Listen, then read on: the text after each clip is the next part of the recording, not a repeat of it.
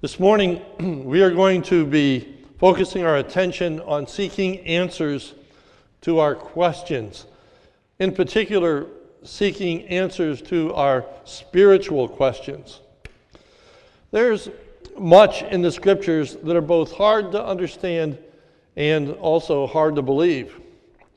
Questions can easily arise in our minds. Is the Bible, in fact, true? What do all these things that the Bible teach actually mean for us? The Queen of Sheba had questions concerning all that she had heard about Solomon.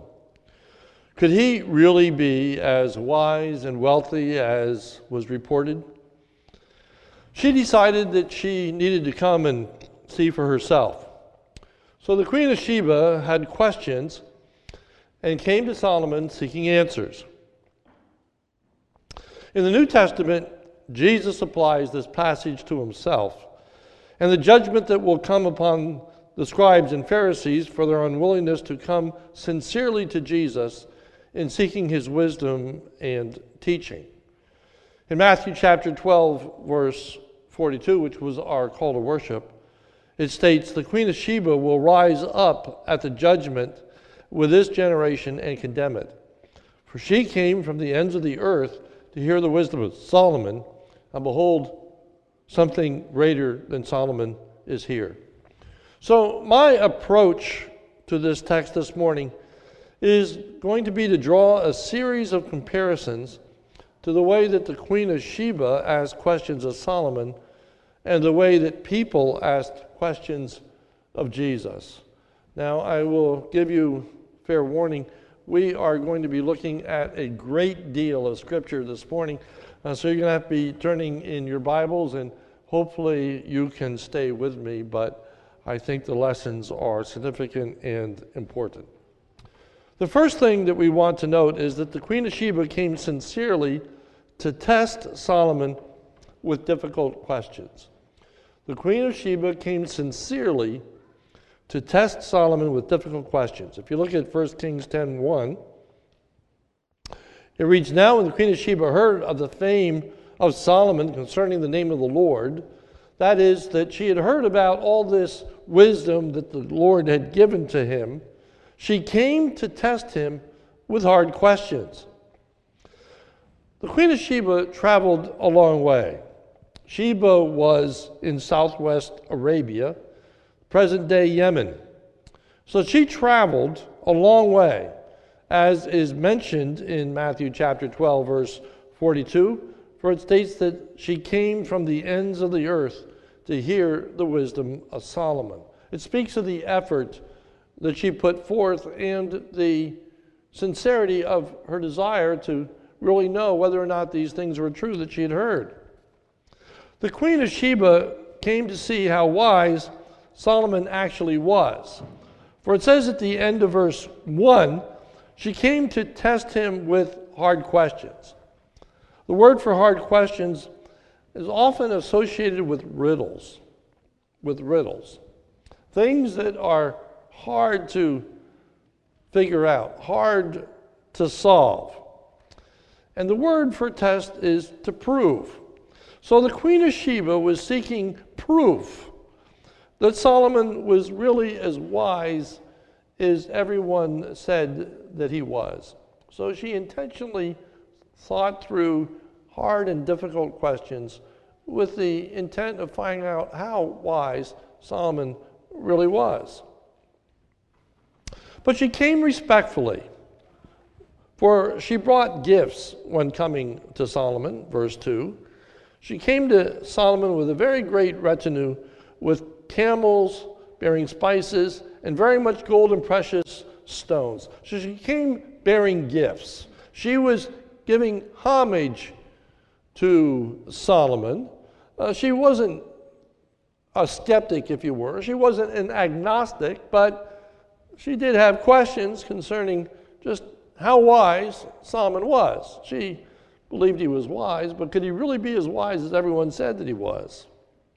And so we find out that the Queen of Sheba came with all her sincere questions. If you look at verse 2, says she came to Jerusalem with a very great retinue, with camels bearing spices and very much gold and precious stones. And when she came to Solomon, now we have something new added here. She told him all that was on her mind. She told him all that was on her mind. Once she realized that Solomon truly was as wise as everyone said that he was, that he could answer these difficult questions, then she opened up and asked about those things that she really cared about, those things that she really wanted answers for. No longer to test, but now seeking true wisdom and understanding. The questions that were deep and sincere and real for the queen, perhaps in how to reign, perhaps in how to live, perhaps about God and this wisdom that he had granted to Solomon. She opened up about things that she really cared about. It's well known that often in counseling, when a person comes seeking help, they come with a presenting problem. That is an issue of lesser consequence in which the counselee is trying to determine whether or not the counselor is going to actually provide them the help necessary, and what kind of response are they going to get? What kind of temperament is the counselor going to demonstrate towards the individual? So they come with a presenting issue, kind of as a test to see how the counselor will respond. And if the counselee is happy with that response, if they find it to be valuable, if they find it to be significant, if they find it to be helpful, then they're willing to talk about the thing that they really want to talk about. They're willing to open up. They're willing to become vulnerable. They're willing to share the more intimate, secretive details of their lives because they trust the counselor and they want the counselor's help. That's the rapport that developed between the Queen of Sheba and Solomon. So we find out that Solomon answered all her questions in verse 3. Solomon answered all her questions. Everything that she put before him, not only the hard and difficult things, but also these more intimate questions, the more personal questions. And we find out that Solomon answered all of those questions thoroughly. For it says at the end of verse 3, there was nothing hidden from the king that he could not explain to her. He wasn't stumped. And he was very helpful to her. And he could explain to her in an understandable way the things that she wanted and needed to know. So now we compare the Queen of Sheba's coming to Solomon to test him with the scribes and Pharisees coming to test Jesus. Now here's one of the number of passages that we're going to turn to. I invite you to turn with me to Luke chapter 20. Luke chapter 20. Keep your finger here, we're coming back. But Luke chapter 20. In this contrast in Luke chapter 20, we find out that the scribes and the Pharisees come to Jesus not sincerely, but to trip him up. They were laying a trap for Jesus. Now, she came with sincerity. She really wanted to know the truth. Was Solomon really as wise as he said he is? But these individuals aren't coming to Jesus to seek the truth. They are not truly interested in whether or not Jesus is the Son of God and whether or not he truly speaks for God. They're coming to lay a trap for Jesus. Notice verse 19. The scribes and the chief priests sought to lay hands on him at that very hour. In other words, they were looking for a way in which they could arrest Jesus. They were trying to find some kind of charge to level against him that could be used against him in a court of law, whether that be the Jewish Sanhedrin, the Jewish council, and their law, or the Roman government and its law. And so they devised what they thought was the perfect question to get Jesus into trouble. So Luke 20:19, the scribes and the chief priests sought to lay hands on him at that very hour. For they perceived that he had told this parable against him, but they feared the people. So they watched him and sent spies who pretended to be sincere, that they might catch him in something that he said, so as to deliver him up to the authority and jurisdiction of the governor. So they wanted to catch him so that they could bring some kind of formal charge against him due to what he said. The question that they asked Jesus feigned a respect for Jesus. For they said in verse 21, so they asked him, Teacher, and they preface it with this statement, we know that you speak and teach rightly and show no partiality, but truly teach the way of God. Now that's a lie. They didn't believe that. They didn't believe that. But that's what they said. All right? They lay a foundation. And that is, we know that you teach right. There's no question about that, Jesus. And we know that what you say about God is true. There's no question about that, Jesus.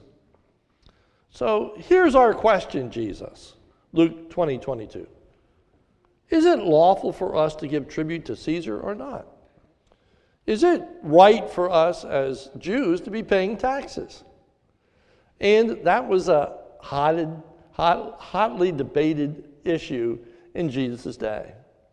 For there were many rabbis that taught that it was improper for the Jewish people to pay taxes to Rome because they were supporting an evil government, because they were supporting practices that went contrary to the Jewish faith and religion. So the rabbis said, you cannot pay taxes to Rome and be a faithful Jew. Now the problem with that is that it violates the laws of Rome. And so to be teaching publicly that you should not be paying taxes is surmountable to seeking an insurrection, trying to create a rebellion, to overthrow and reject the authority of the Roman government. So it was an interesting paradox of how to answer the question. On the one hand, you alienate the Jewish leaders and their teaching. On the other hand, you violate the Roman government and its authority. So Jesus, here's the question, and the thought is, whatever he answers, we got him. Whatever he says, either the Jews are going to be upset with him or the government is going to be upset with him. So here's the question, Jesus. Is it lawful to give tribute to Caesar or not? Jesus answers their question even though that he knew it was a trap, verse 23. But he perceived their craftiness. He understood. He knew what was going on here. He realized that they weren't seeking the truth, nor were they really believing that he was the Son of God and that he spoke the truth. And they really didn't care what the answer was, just they wanted to get him in trouble. Nevertheless, Jesus answered their question completely and perfectly. For it says in verse 24, here's his answer, show me a denarius. Whose likeness and inscription does it have? They said, Caesar's. He said to them, then render to Caesar the things that are Caesar's, and to God the things that are God. He says, be faithful to Caesar and be faithful to God. Be faithful to Caesar and to be faithful to God. And in that answer, they didn't find anything that could be used to go back to the Jewish people. He's saying, be faithful to God, and they couldn't find anything to accuse him before the government because he's saying, be faithful to Caesar. For there was no contradiction in the mind of Jesus. It was a false dichotomy that the Jewish leaders presented. There wasn't a dichotomy. It was one and the same. But seeing that Jesus was wise and they could not catch him in anything, they stopped asking him questions, verse 26. And they were not able, in the presence of the people, to catch him in what he said, but marveling at his answer. So they have to admit that that was pretty shrewd. They have to admit that's not what they were expecting as an answer. And they had to admit that it was right. And so as a result, they became silent. They said, we've met our match. We're not going to be asking him any more questions. We are just propping him up rather than tearing him down. But they didn't ask him any more questions because they weren't seeking the truth. Unlike the Queen of Sheba, who, when her questions were answered, then opened up and now is willing to bare her soul and to ask them the questions that were merely meaningful and important. Instead of doing that, they just clammed up. They weren't interested in finding out truths about their soul. They weren't interested in finding out truths about heaven. They weren't interested in finding out what he had to say about who the Father was and how one would have access to him. They were only concerned about catching him. And so they became silent. They had nothing else to say and nothing else to ask. Thirdly, back to 1 Kings. We want to look at the Queen of Sheba's response to what she had heard from Solomon. First, she acknowledged what Solomon said was true. 1 Kings 10, verse 6. And she said to the king, the report was true that I heard in my own land of your words and of your wisdom. The report was true. Everything I heard about you, it's right. And so now she believes it. She believes it. Having acknowledged that what she heard was true, the next logical step is to believe it. Verse 7, but I did not believe the reports until I came and my own eyes had seen it. Verse 7, but I did not believe the reports until I came and my own eyes had seen it, and behold, the half was not told me. So she goes so far as to say, not only did everything I hear about you, not only was that true, but it minimized your wisdom and your wealth. The reports didn't do you justice, she says. She was amazed. It says in our text later that she's breathless. She's just aghast at what she's hearing and what she's seeing. She says, it's true, and the half hasn't been told me. Now contrast that with the scribes and the high priests that come to Jesus.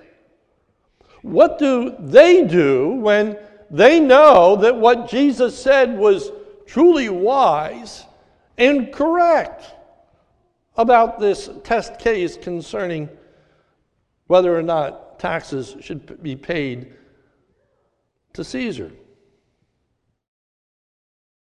Remember, initially, when they came to him, they said concerning Jesus in Luke 20:21, so they asked him, Teacher, we know that you speak and teach rightly and show no partiality, but truly teach the way of God.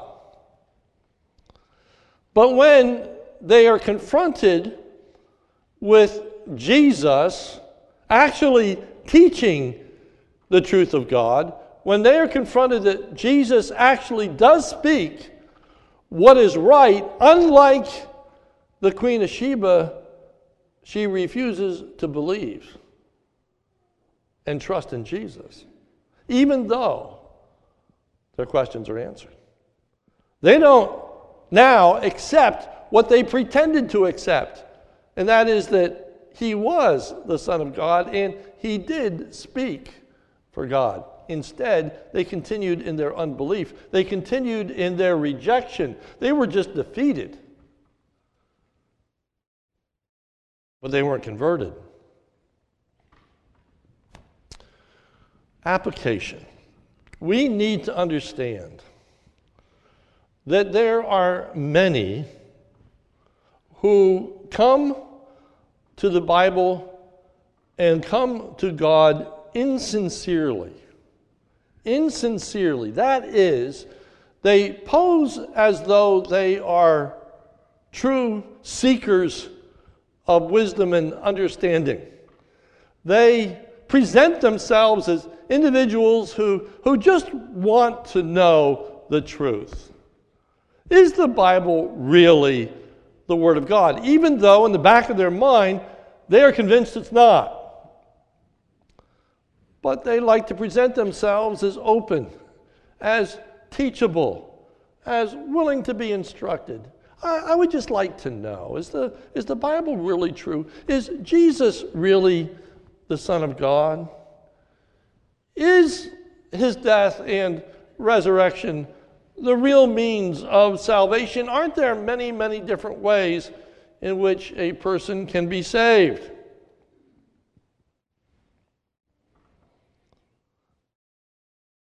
They are not seeking truth, but have an agenda trying to demonstrate the Bible is not true and that it is untrustworthy.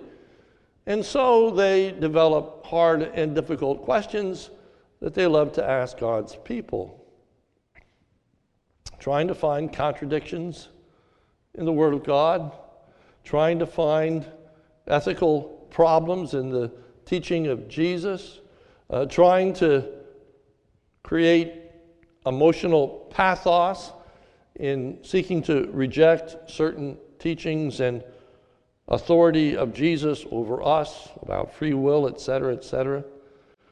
They often come thinking they have very difficult questions. And what we need to realize is that you can answer every one of those questions and it still won't convert them. Because it's not really an issue of the intellect. It's an issue of the heart. It's an issue of wanting to reject the authority of God. It's not wanting Jesus to reign over them. Not wanting to submit to the authority of Scriptures. So answering the questions really becomes irrelevant.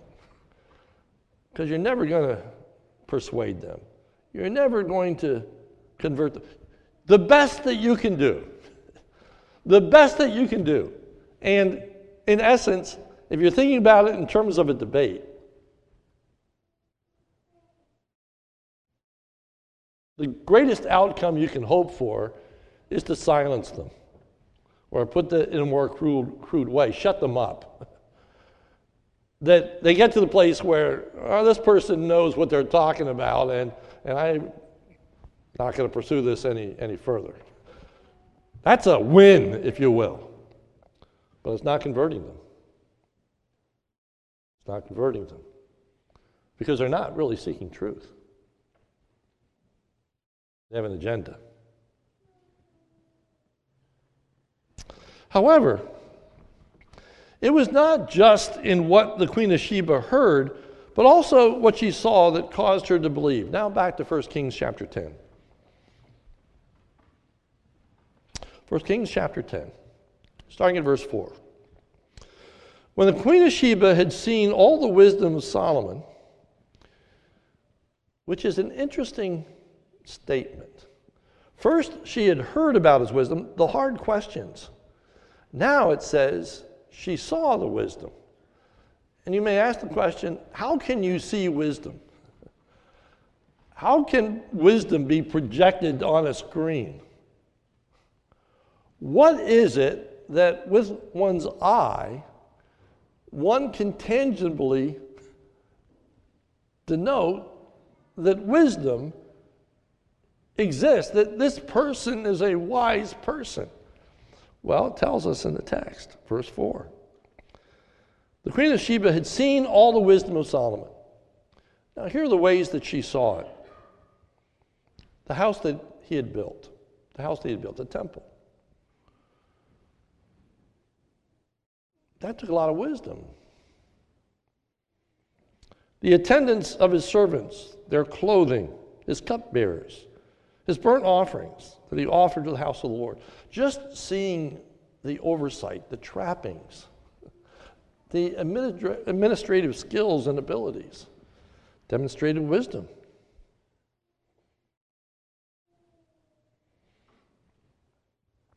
So much so that it says in verse 5, there was no more breath in her. And she said to the king, the report was true that I heard in my own land of your words and your wisdom. So wisdom is not limited to our words and knowledge. Wisdom extends to our life's choices and actions. That's extremely important to keep in mind. Wisdom is not limited to words and knowledge. Wisdom extends to one's life choices and actions. You see, the scribes and the Pharisees were wise enough to know that what Jesus said was true, but they were not wise enough to submit to his authority and to his truth.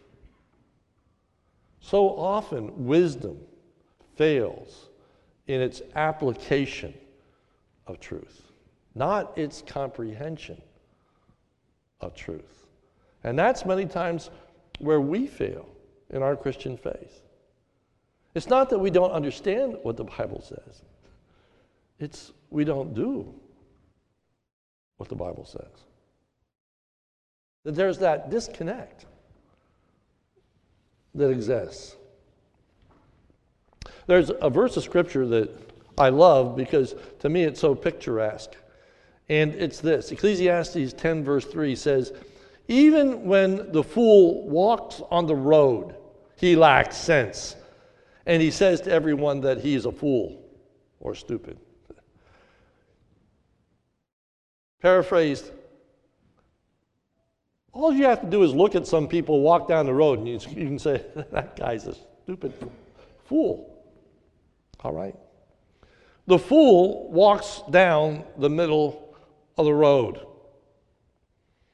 The fool walks out in front of a speeding car just wanting to see it squeak and squeal at brakes. A fool takes a baseball bat and crushes mailboxes as he walks down the road. You can look at someone and say, they're clueless. They don't get it. They don't understand. They don't understand. They could see, she could see the wisdom of Solomon. But seeing is very important for us. There is an old adage that says, seeing is believing. And there are many things that we have to take by faith when it comes to the Word of God. Many things that we have to believe without seeing with our eyes. So how does one have proof of what one cannot see? Becomes a significant question for us as believers. Well, we find out in the Word of God that there is more than one way to see. There is more than one way to perceive. There is more than one way to test whether or not the things that Jesus says are true. Keep your finger here. Now we're going to go to a different passage. Turn with me to Matthew chapter 11. Matthew chapter 11. Now, this is an interesting passage, for it involves John the Baptist. And John the Baptist has questions. And these questions are very sincere. These questions are very real. And they are asked in a right spirit. And they are questions that are engendered by doubts and fears. And it's very instructive for us, for we might be surprised that John the Baptist, of all people, would have doubts and fears. But we find that as this passage opens, that John the Baptist is seeking reassurance as to who Jesus really is. He's seeking reassurance as to who Jesus really is. Is he the Messiah? Is he the one that he says he is? Now, look at Matthew chapter 11, starting at verse 2. Now, when John heard, and this is John the Baptist, now when John heard in prison about deeds of the Christ, he sent word by his disciples and said to him, so he sent disciples to Jesus because he can't go himself, he's in prison, with this question: are you the one who is to come, or do we look for another? The one to come, the Messiah, the Savior. John the Baptist says to the disciples, go ask Jesus if he's the Savior. Or is it somebody else? Now, we might be amazed that John the Baptist would have doubts about Jesus. Now, keep in mind who it is that we're talking about when we're talking about John the Baptist. After all, he is the one who publicly proclaimed that Jesus is the Lamb of God, the one who should take away the sins of the world. John the Baptist was the one who baptized Jesus and saw the Spirit of the Holy Spirit coming and descending upon him in the form of a dove, and heard the words, this is my beloved Son in whom I'm well pleased. It was John the Baptist that said, I baptize with water, but he will baptize with the Holy Spirit. It is John the Baptist who said, I must decrease and he must increase. So it's that person who says to the disciples, go and ask Jesus if he's the Savior or not. Go ask Jesus, is he the one, or should we be looking for somebody else? Why would John the Baptist ever ask that question? Why would he, of all people, have doubts? How could there be any question in his mind? You want proof? What better than a voice from heaven?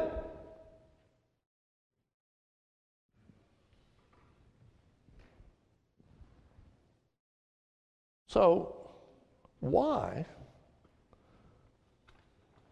is John the Baptist having doubts? Well, look at Matthew chapter 11, verse 2. It says, now, when John heard in prison about the deeds of Christ, he sent words by his disciples. So the situation is that John the Baptist is in prison, and he hears what Jesus is doing. You need to understand that John's being in prison is not at all what he anticipated for his life. That was not an event that John the Baptist was expecting. That was totally unforeseen. That John the Baptist would be in prison and, in fact, facing a death penalty. So, John could be asking the question, If Jesus is who he says he is, then why am I in prison?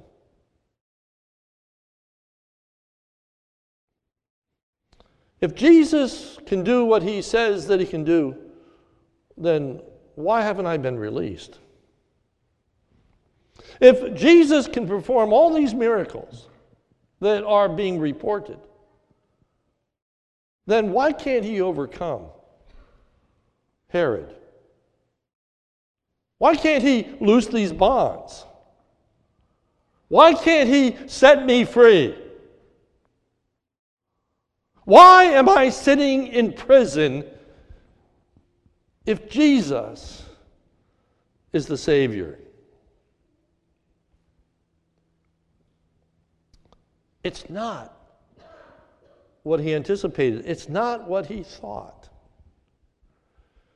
And I say to you that the times of doubt come into our hearts and minds when the unexpected happens in our lives. So many times we have a fairy tale outlook as to what it means to be a Christian. So often the gospel is presented to people in that way. One of the most popular ways that there's a program of presenting the gospel is to say God loves you and has a wonderful plan for your life. For most people, being in prison is not a wonderful plan. And if they're trusting in a Jesus who's always going to heal them, is always going to be comforting them, is always going to be preserving them in bubble wrap from any hardship or difficulty, believe me, when those hardships and difficulties come, their faith is tested and tested severely. Because it's not at all what they expect them to be. And so they then ask the question, is what I believe true? Is Jesus the one that he says he is?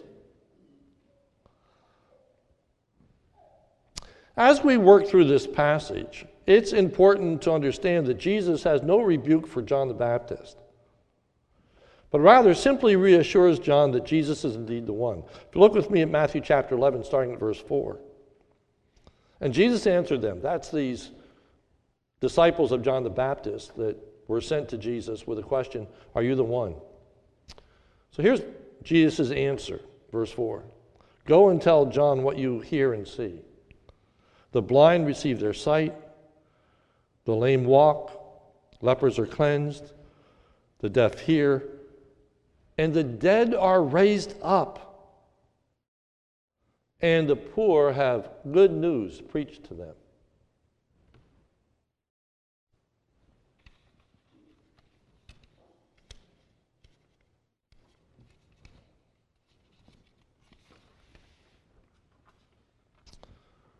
In essence, yes, what you heard about me is true. All these miracles are taking place. Everything is happening just as you heard and just as was expected. Then Jesus states what is the unexpected. Jesus states, though John is in prison, John is blessed of God. Verse 6. And blessed is the one who is not offended by me. Now, our brother Eric Jr. did a wonderful job of introducing the Sermon on the Mount to us this morning and talked about blessedness, and very rightly said that blessedness is being favored of God, of being under a place of blessing as opposed to a place of curse. And he says, blessed is the one who's not offended by me, meaning blessed is the person who doesn't deny their faith in association with Jesus Christ. What he says is a word of comfort to John. John, blessing is not about getting released. Blessing is that God is going to preserve you in your faith. You are blessed because your faith is going to be strong. And John the Baptist is martyred. And John the Baptist remains faithful and true to his commitment to the Lord Jesus. He's blessed. And Jesus conveyed an incredibly important truth to John the Baptist. He said, tell them that you see the dead are raised. And John the Baptist, though you are not going to be released from prison, and though you are going to be put to death, you're going to be raised. You're going to be raised. You're going to be at the very right hand of God. God is being gracious to John in sustaining him. And it's part of God's grace and blessing that Jesus responds with such gentleness and with such understanding.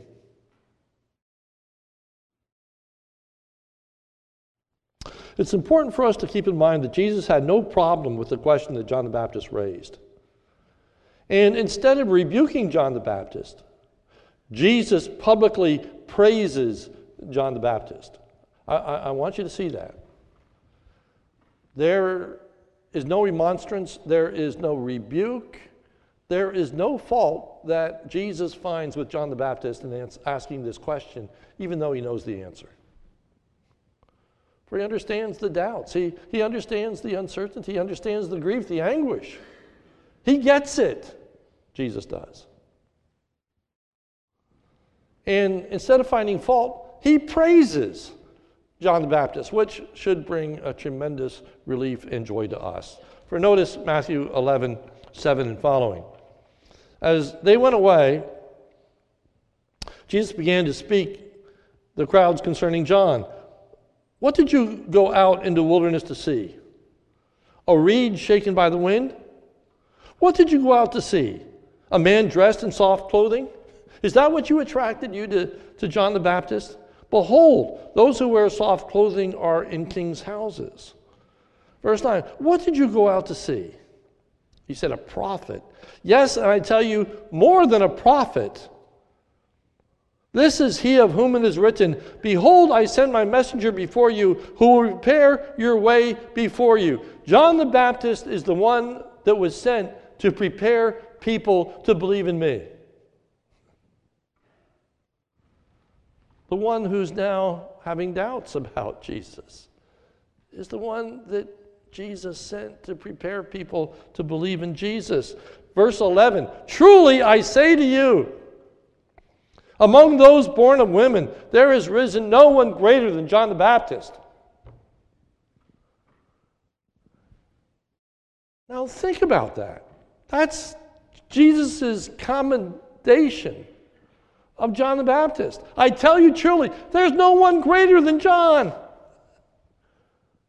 Because he's given such an important role. And he occupied that role. He fulfilled that role. He was in prison for that role.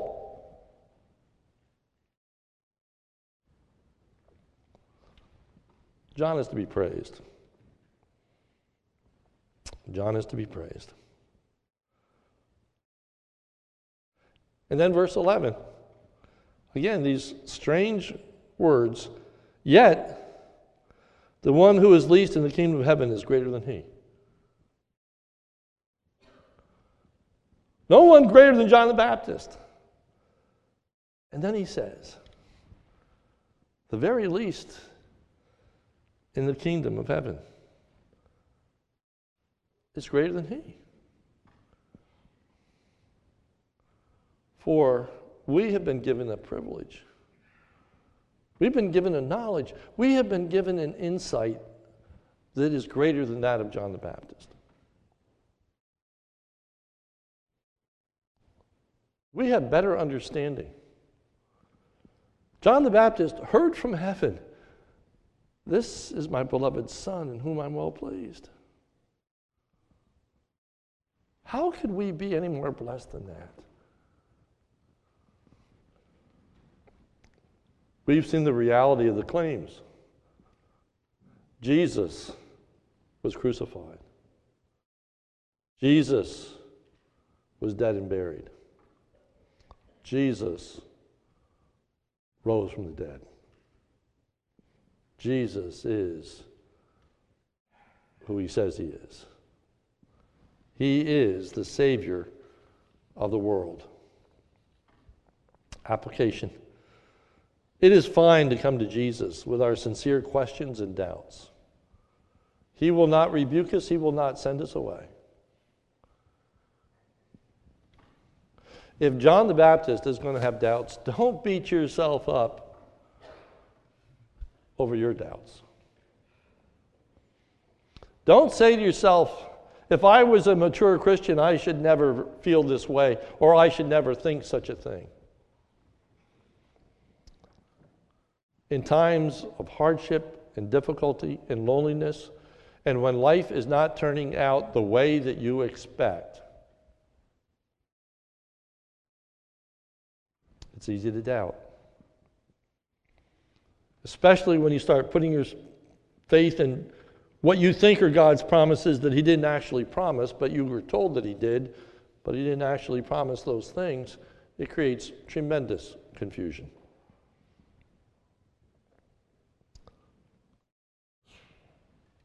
Don't beat yourself up with doubts, but bring them to Jesus. Own those doubts. Pray to Jesus. Sincerely seek answers from the Scriptures, from godly individuals. Try to understand what God is doing and what God has promised. And don't lose sight that we are a blessed people. Looking forward to this study in the Beatitudes, for we are a blessed people, and our brother Eric was absolutely right. These are declarations. You are blessed. So remember when you mourn. Remember when you are sad. Remember when you are persecuted. You're blessed. Don't lose sight of the blessings because you're in prison. Don't lose sight of what God is doing in your life. Don't lose sight of what God is doing in the world. Don't lose sight of your unique and precious relationship that you have to God. Now, I'm out of time. In fact, I'm a little over time.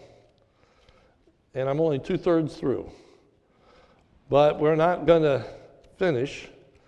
But let me just try to wrap it up with a few concluding statements. First, we must realize that there can be different motives in asking spiritual questions. The first motive, which is a good motive, is truly to seek to understand. The second motive, which is bad motive, is not to seek truth, but rather to seek to work against the truth. Obviously, the second is wrong. The second is wrong. The people that are asking questions trying to prove that which is false. But there's nothing wrong with asking questions that are intended to help and strengthen our faith, to try to better understand our relationship with God. It's fine to come with Jesus with doubts and fears. We can and do need times of reassurance. Perhaps we shouldn't have to, but sometimes we need to. But be assured that God will help us in our time of need, that he won't rebuke us, but he tells us what we need to hear, even as he did with John the Baptist. Third, we need to see how blessed the people are to have access to Jesus and his truth. It's part of what I wasn't able to get to, but she says of Solomon's servants that they are blessed. Blessed to be in his presence. They're servants. But they're blessed simply because they get to hear the wisdom of Solomon, she says. What a blessing it is to have the Word of God, to be in his presence, to have the spiritual answers and the recourse to get more answers. May that blessedness result in our praise, in our adoration, and our commitment as we see what the Queen of Sheba does in response to Jesus that we don't have time to look at. But let us praise our Lord, for he is who he says he is. He is who he says he is. And we can know that for a truth. Let's pray. Almighty God, we thank and praise you for the Lord Jesus, truly the Son of God, truly the one who came into the world to be the Savior of all those who believe in him. Lord, help us in our doubts. Reassure us in our faith. Lord, help us to come sincerely and bring to you situations that we do not understand, in which we are forlorn, in which we are miserable, in which we fail to see you at work. Lord, open our eyes, help us to see, help us to understand. We thank you for the promise that you will, and you do not rebuke us. But Lord, you even praise us as your people for our faithfulness, even in the midst of doubts. So Lord, help us to be that. People perhaps that have doubts, yet faithful, committed. And that those two ideas are not incongruous. They are not antithetical. They are a reality that we can be faithful, even in doubts. For it's in Jesus' name we pray. Amen.